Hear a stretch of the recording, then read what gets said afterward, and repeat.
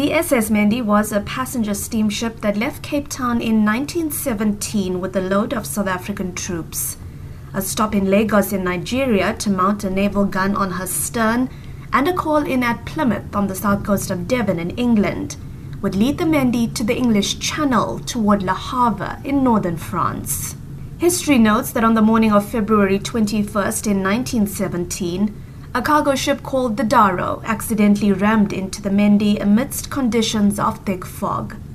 While the Darrow survived the collision, the Mendi sank within minutes to the bottom of the ocean, taking with her 616 South African troops.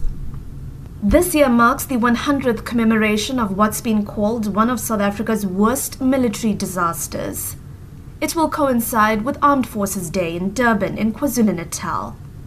The day was declared in 2012 by President Jacob Zuma as an annual celebration of the men and women who serve in all four arms of the South African Defence Force: the Army, the Navy, the Air Force, and the medics. Zuma will also lay a wreath in memory of the men of the SS Mendi on this day. So, while celebrations have already been underway in Durban in the build-up to Armed Forces Day on Tuesday, commemoration plans are underway on the other end of the world in Portsmouth. This little town will be the departure point for several Defence Force and government officials to the site of the Mendi's wreckage in the English Channel. Speaking about the significance of the SS Mendi and more especially the talked-of bravery of the men who sank with her, Chief of the South African Army Lieutenant General Lindile Yam emotionally remembers his attendance at the 90th commemoration. Yam takes us back to the moments before the SS Mendi sank, as is noted in the records. When Chaplain Joba, when the ship was sinking and everybody was screaming, and when he called on them to calm down, and the unity of the South Africans also started there. Calm down, my fellow countrymen. For me, a Xhosa, I'm calling on you, and Zulus, the Sothos, Tswanas, and all of that, to calm down. For what we've come here to die. And we've left our assegais in our kraals. We're here without them. And they started singing and hammering on the ship.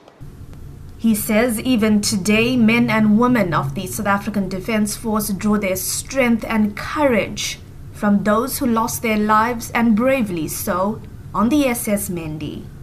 That's why you see a group of few South African soldiers today, against all odds, a number of times always cornered, come up tops all the time. They draw their spirit from what is imbued in them, and that we teach them all the time to reflect on that. For South Africans, it shows where the whole unity of this country really began in earnest. It explains who we are, what makes us tick, and that we cannot betray.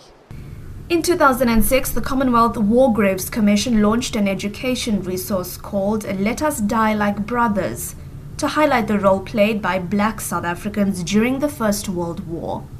This affords these troops the same level of commemoration as all other Commonwealth war troops who have died. There are also several monuments in South Africa and internationally that bear testimony to the loss of life on the Mendi. Officials will perform a wreath-laying ceremony and hold a special memorial service at the wreckage site of the SS Mendi in the English Channel on Armed Forces Day on Tuesday. For the SABC, I'm Minoshni Pillay.